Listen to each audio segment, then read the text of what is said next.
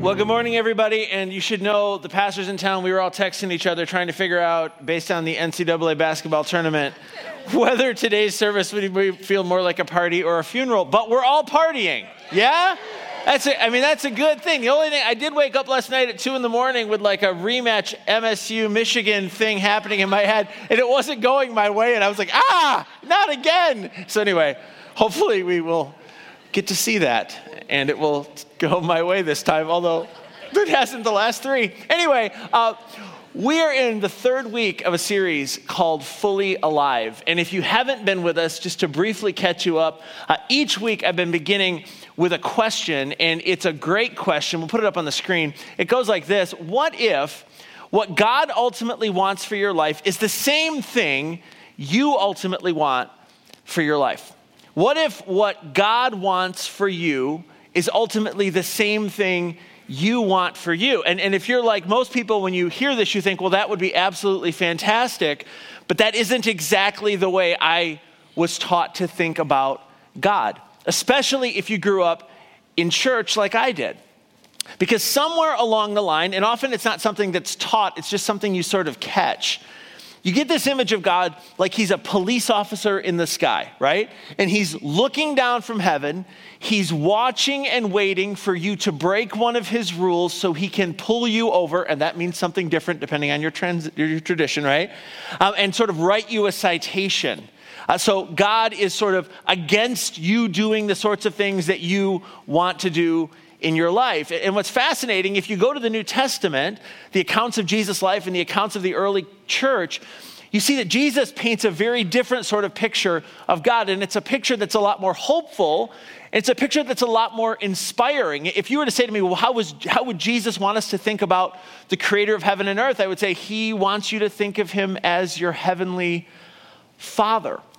And just like an earthly parent ultimately wants the best for their kids, and just like an earthly parent makes rules that their kids often don't like, is it just me, right? But ultimately we want our kids to thrive. And the same thing is true of your heavenly Father. In fact, so much so that he sent Jesus among us as one of us to actually model for us what it looks like to be fully alive in this life.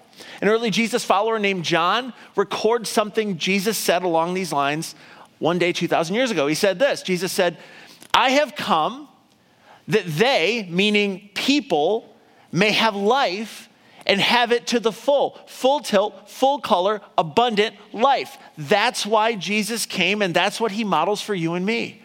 And so when we follow his example, one step at a time, we learn a new way to be human.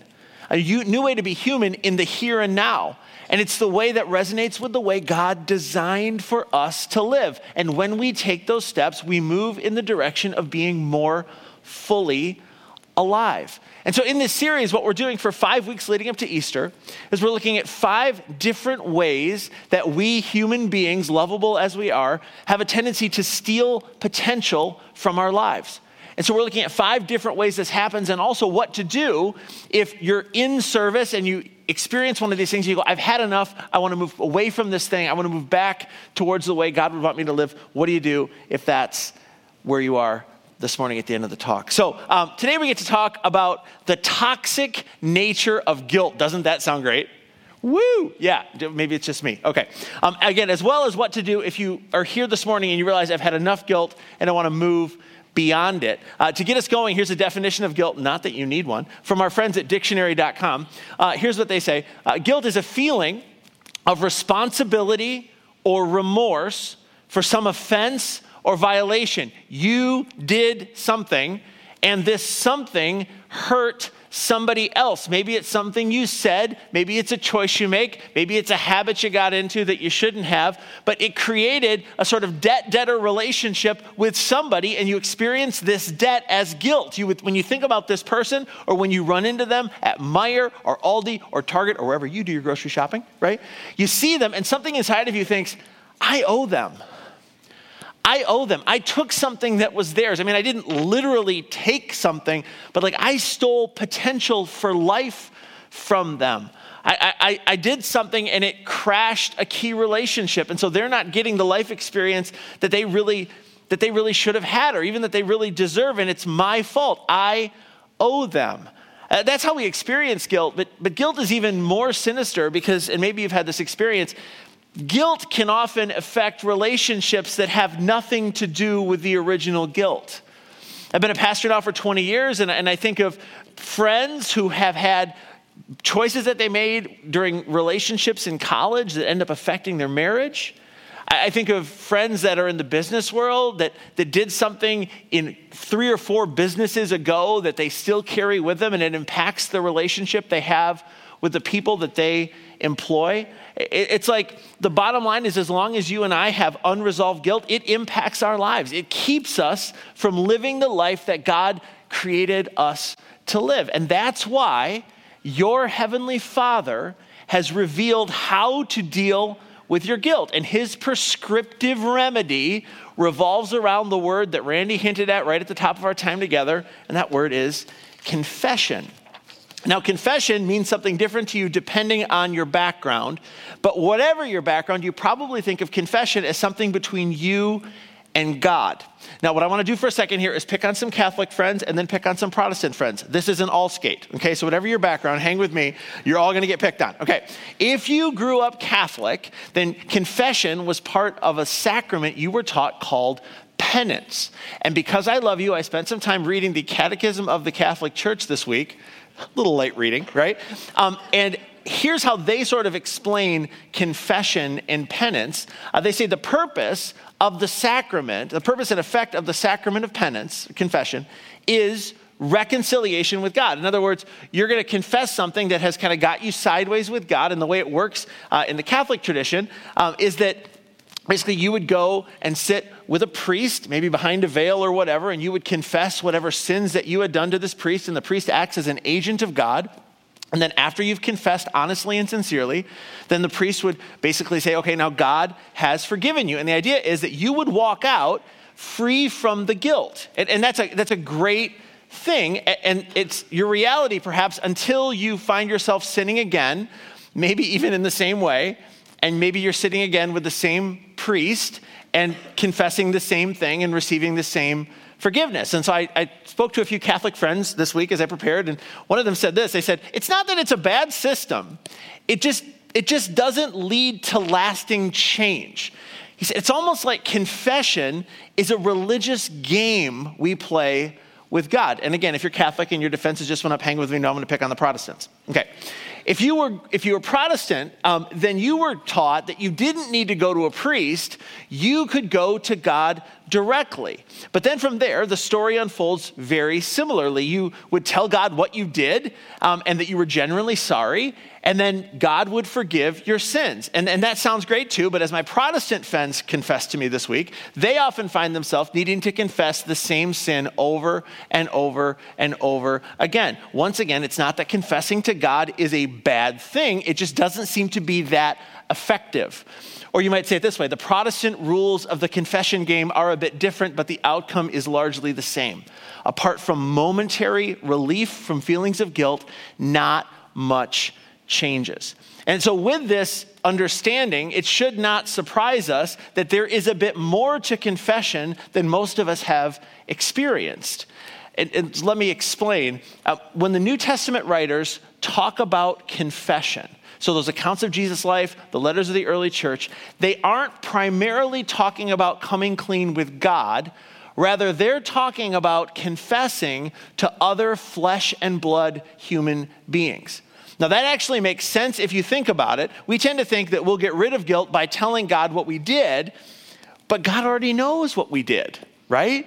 I mean, he knows when we're sleeping, and he knows when we're awake, and he knows when we've been bad or good. Wait, no, that was the other guy we tend to imagine with a big white beard, right? Yeah, but you get my point. True confession isn't about a secret conversation between you and God. Rather, it's something you enter into in which you begin maybe by apologizing to God, but then you go to apologize to the people that you actually hurt. People who can hold you accountable to make the changes you need to make. And a whole bunch of us are like, okay, Pastor Guy, that makes sense, but let's be honest, that's harder and scarier and exponentially more complicated, right? Because if this pulls out of my thought life and into my real world, that might actually change some stuff. And that's exactly the point. It's how you activate positive change in your life. It's how you become more fully alive. I had a friend recently who had a knee replacement. Not a lot of fun, right? But what he described is that the years leading up to the knee replacement were years of carrying chronic pain. Every step he took hurt. And he said, when I went to surgery, it hurt a lot more, right? But it hurt for a shorter period of time. And the hope is on the other side of the surgery, there's actually healing. Confession works in very much the same way. And so it shouldn't surprise us not only that the concept of confessing to other people shows up in the Bible, but there are actually examples of it in the New Testament. And what I want to do is share with you one of my favorites. It comes from the life of Jesus. And he's about midway through his time with his disciples, those first 12 that followed him to learn this new way of life. And he's near the peak of his popularity. So wherever Jesus went, crowds assembled. And this day we find him in a city called Jericho. It's about 17 miles, largely downhill from the city of Jerusalem. And it's one of the oldest inhabited cities in the world. And based on my experience back in January, it has some of the best falafel in the whole Middle East. So you heard it here. But Jesus is surrounded by people who want to hear him teach, and they want to see him work miracles. And among the crowds, we learn that there is a man named Zacchaeus who has a very specific job in the community. He's a tax collector. And you should know that that's an important detail because in Jesus' day, most people hated tax collectors. They were Jewish people, but they were considered outcasts and far from God and traitors by fellow Jews. They weren't allowed to visit the temple in Jerusalem. Their mamas weren't proud of them. Their grandmamas weren't proud of them. Generally, their only friends were other tax collectors. And here's why. The Roman Empire ruled the world in the first century. And in order to collect taxes, they would allow people that lived in their various provinces to bid on the right to collect taxes. And Rome would establish a baseline tax rate, but if you were the one that was charged by Rome with collecting, you could collect what they wanted and then however much extra you wanted for you, and the Roman military stood behind you. So these tax collectors, including Zacchaeus, had spent their lives enriching themselves off the backs of their neighbors. That's why they were hated. So Jesus comes into Jerusalem, and Zacchaeus, the tax collector, like everyone else, wants to see him. They've heard about him. But we also learned that Zacchaeus was a bit, how do we say this gently, vertically challenged, okay? Some have called him a wee little man, right? That's the song, not me. Hold your emails. Okay, now, in order to see Jesus as he goes through town, he climbs up in a sycamore fig tree. What do they look like? I'm so glad you asked. This is a picture of the sycamore fig tree in the city of Jericho that Zacchaeus climbed up in. At least that's what the tourist guides tell you. Around this particular sycamore fig tree, you will find wonderful people with nice cameras ready to take your picture with the sycamore tree. You'll notice I didn't do that. You can also get your picture if you want to pay $20 of you, a camel, and the sycamore fig tree. But that's only for the hardcore. That's how that goes. Okay.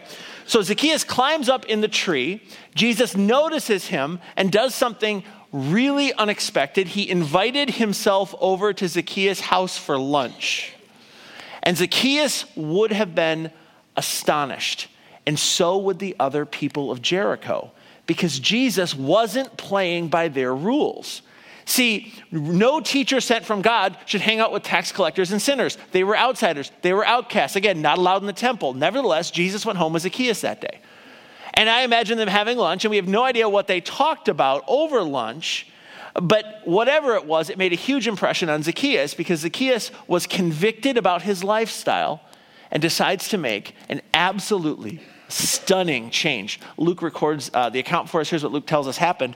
After lunch, Zacchaeus stood up and said to Jesus, "Look, Lord, here and now I give half of my possessions to the poor." And he isn't done yet. He says, "And I've cheated anyone," which is hilarious because tax collectors cheated everybody.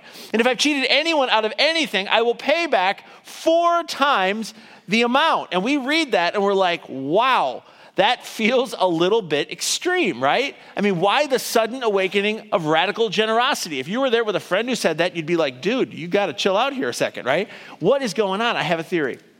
I can't prove it, but I suspect that Zacchaeus harbored inner turmoil and guilt about his vocation. Something deep within him secretly struggled with the economic hardships he was creating for his neighbors. And Zacchaeus, though, would have felt trapped in that reality because, well, he would have known that God wanted nothing to do with someone like him, and he would have been reminded of this reality constantly by the religious leaders who would teach against the sort of thing he was doing. He believed he had gone too far to be in relationship with God. He had gone too far. He had done too much. But see, Jesus comes and brings him another message, and it's a message that changed his life, and it's a message that still changes lives. And it goes like this: God never gives up on anyone, not even someone as despicable as a tax collector in Jericho. It's almost like whatever his past, Zacchaeus is invited, and the word is repent, to turn away from sin and to begin to follow God, to return to what God had in mind, to return to a relationship with God. And I imagine that realization sent a wave of emotion through Zacchaeus that led him to turn away from stealing and to make things right. Now, Zacchaeus says, I'm not going to cheat anybody anymore. If I've cheated and stolen from anybody, I'm going to pay back 4 times the amount. Check out what Jesus says next, because this is amazing. He says this. He says, Zacchaeus, don't get carried awayeth. It is enougheth that thou hast confessed thy sins to me in private, right? No, that's not what he says, right?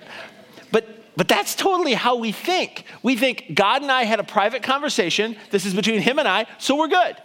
And God would say to us, not exactly. It is between you and I, but it's also in between you and I and everyone that you've affected.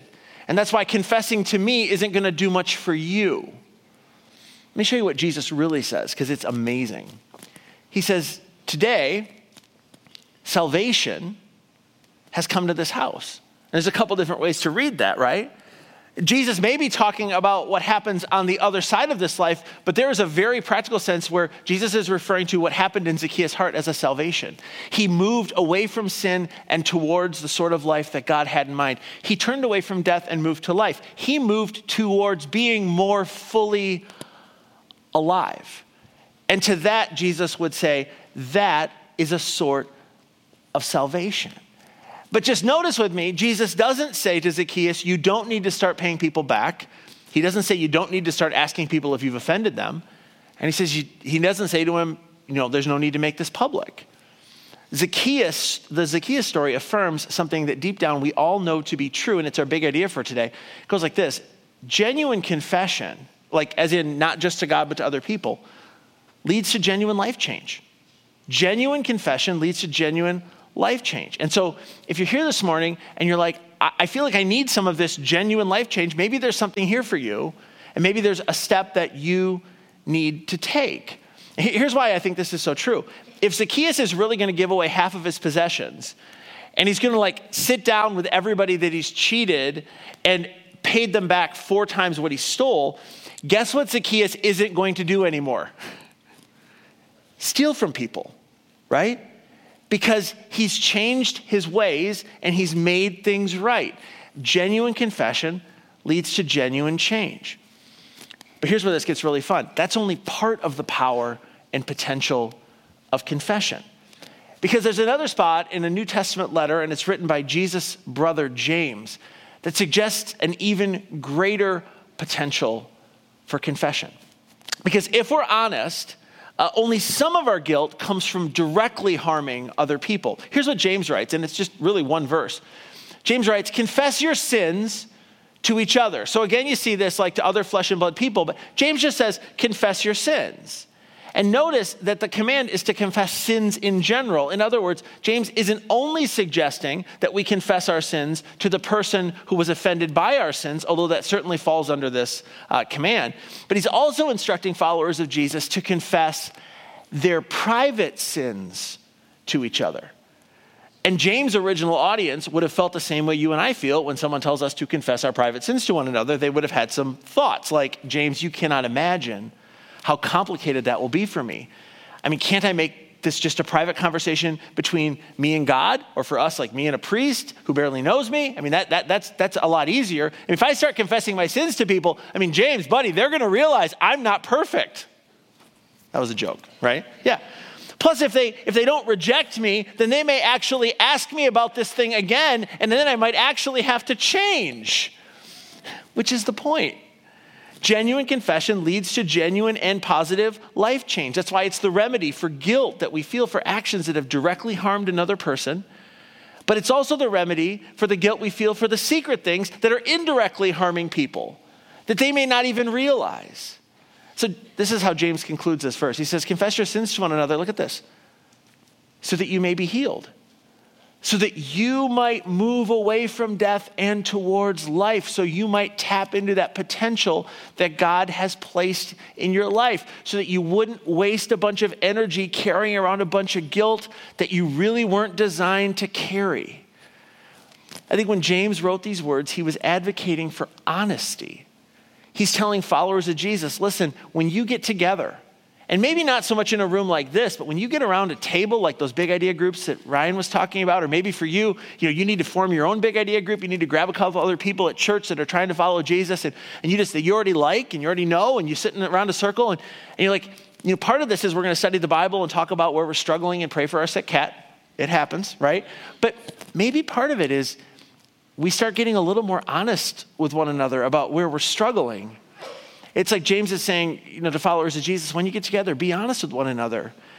A few trusted friends who love God, who love you, don't go it alone when it comes to guilt. Because when you're honest with one another, this isn't brain surgery, you can help one another. And James knew something that many of us know from experience. When we carry secrets around with us, they weigh on us and they get worse over time. I said it this way, I found this in a book, I liked it. Secrets are like splinters, which are awful, right? It's like you get that thing in your finger and you don't want to deal with it because it's going to hurt, but the longer you carry it, the worse things get. And the best thing to do is get the splinter out. It's like the best thing that you and I can do with a secret sin that keeps happening over and over again, the thing that we keep apologizing to God for over and over again, is to handle it in a way that leads to actual change and healing. Open up and be honest with somebody. Tell somebody who can help you. And by the way, if you're here and you have any experience at all in recovery support groups like AA and NA, I know what you're doing right now because I've talked to some of you. You're like, yes, because you get this, right? This is what these ministries are built around. You're screaming amen inside because you know something that many of us haven't figured out. There are habits and sin patterns that you can't break just by telling God about it. And it's not because there's anything wrong with God. It's just not how he designed it to work. There are habits and addictions that can't be broken by personal discipline alone. The real change begins when you open up and are honest with a flesh and blood person. Now, I struggled all week with how to land this talk, and let me tell you why. It is so easy to hear this material and go, yes, confession is critical. Yes, I should do it. Yes, I should find someone to help me. But I don't want to, right? And I get that. We never make the first step because it seems too hard. So we just keep confessing to God in private. We keep playing the confession game, doing the same thing, hoping that it gets better. And if that's you and you're here this morning, what I want to do is share an illustration that may help you reframe the situation and hopefully motivate you to begin to do what you know you need to do. What I want to do for just a minute is show you how ridiculous the confession game looks to someone who isn't playing it. Okay, so here goes. And if it doesn't work, I told you in advance it might not work. Here we go. Okay, I want you to imagine with me that you own a really hip coffee shop. This was a stretch for me, but okay. This is what I brought for an example. This is called The Wormhole. It's in Chicago. We have someone from our Y20 group who actually works there. It's super cool. If for no other reason than, friends, did you see what's up here? That is a DeLorean, right? I'm sure the coffee's great, but I would just go look at the DeLorean. So anyway, imagine you have a hip coffee shop. You have hip employees who work for you, and they all seem to be great people. You have hip people who come and buy coffee from you, and even people like me. That was a joke. Okay, here we go, right? Nonetheless, you have a great team, but nonetheless, when you're reconciling the books every week you notice there's money missing. A couple $100 every week consistently is missing. And so you think, man, I don't know what to do with this, but it feels negligent to just keep letting it go. So you install one of those little web security cameras by the register just to sort of see what's going on. And as you watch the footage, you learn that there is one of your wonderful hip employees is actually skimming off the top. And so you have a bit of a come to Jesus moment with them, right? And you confront them and they confess. And they say, it's me. It is me. I'm doing it. But before you get too upset, I want you to consider this. Okay, I'm a Christian and I know I shouldn't steal. And every night I pray to God to forgive me. In fact, last night I prayed that God would forgive me for stealing the $192.12 I stole on Tuesday, right? And moreover, before you get too mad, you should know that I plan to give some of it to my church because it's the right thing to do, right? Yeah, there you go. Now, if that's you and it's your hip coffee shop, how would you respond? You'd probably say what I would say, like, that's completely ridiculous. It's like you're playing a game with God, some weird religious game, and you've sort of figured out that this is okay, but it's not okay. And then that's why when you only confess to God and never change, you are playing a game. You're in this rhythm of returning to the same sin over and over again, and you're stealing life from yourself and from your family and from your friends, and your Heavenly Father wants more for you than that because He loves you. Even so, for many of us, the idea of genuine confession seems too daunting to try. So I want to try one more thing before I let you go. I want to make a suggestion and issue a challenge that might help you if you want to try something. What I would just ask is this. Would you consider just being honest when you pray to God about the sin? Just be honest with God. And here's what this might sound like. Dear Heavenly Father, I know better. I know I shouldn't. I'm sorry I'm doing it, but if I'm honest, I'm not sorry enough to quit. Nonetheless, I refuse to play the confession game anymore. I'm going to be honest with you. I don't want to quit this pattern of sin, but I want to quit. And that seems a little trite, but here's my thought. I think if you can just approach God honestly, and just say, God, I really have no intention of ending this relationship. I have no intention of getting out of this business. I have no intention of telling them the truth. But maybe if you're honest with God, it will begin to form a crack in your resistance because you'll start to see the duplicity in your life, and that might actually motivate you towards making an honest confession with somebody that can actually make a difference. I know why we don't do what we know we should do, right? We fear that the consequences of confession are greater than the consequences of concealment. But the peace that we feel from concealment really is ultimately a false peace. Because the longer we carry guilt with us, the more it affects us. It's like the heavier the weight gets. When we do confess, the consequences are immediate and they're local, but the consequences of concealment can stretch out over a lifetime. So as we wrap up, just a couple of questions, super simple application if you're willing to consider it, but just to consider, like, what do you need to confess? And who do you need to confess to? Like, what is it for you? Who is it for you? Is it something in your distant past? Is it something in your present? Is it for you something you hurt somebody directly and you really probably should write a note to them or schedule coffee with them or maybe text them or phone call them or whatever? Maybe for you it's that. Maybe for you it's something private and you need to maybe figure out who you could talk to that maybe could help you make those choices. But what do you need to confess? Who do you need to confess to? And then there's one more question. Will you do what you know you need to do? The good news is that if history is any indication, a move to confess is a move towards life.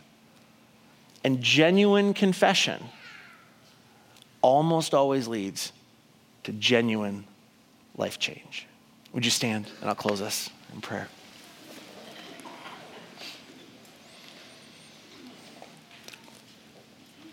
Heavenly Father, thank you for loving us. Thank you for loving us even and especially when we are unlovable. Thank you for having a dream for our lives that is greater than we can even imagine. And we confess that we often settle for less. So we thank you for grace that meets us where we are, but doesn't leave us where we are. And thank you for showing us the path to a better life.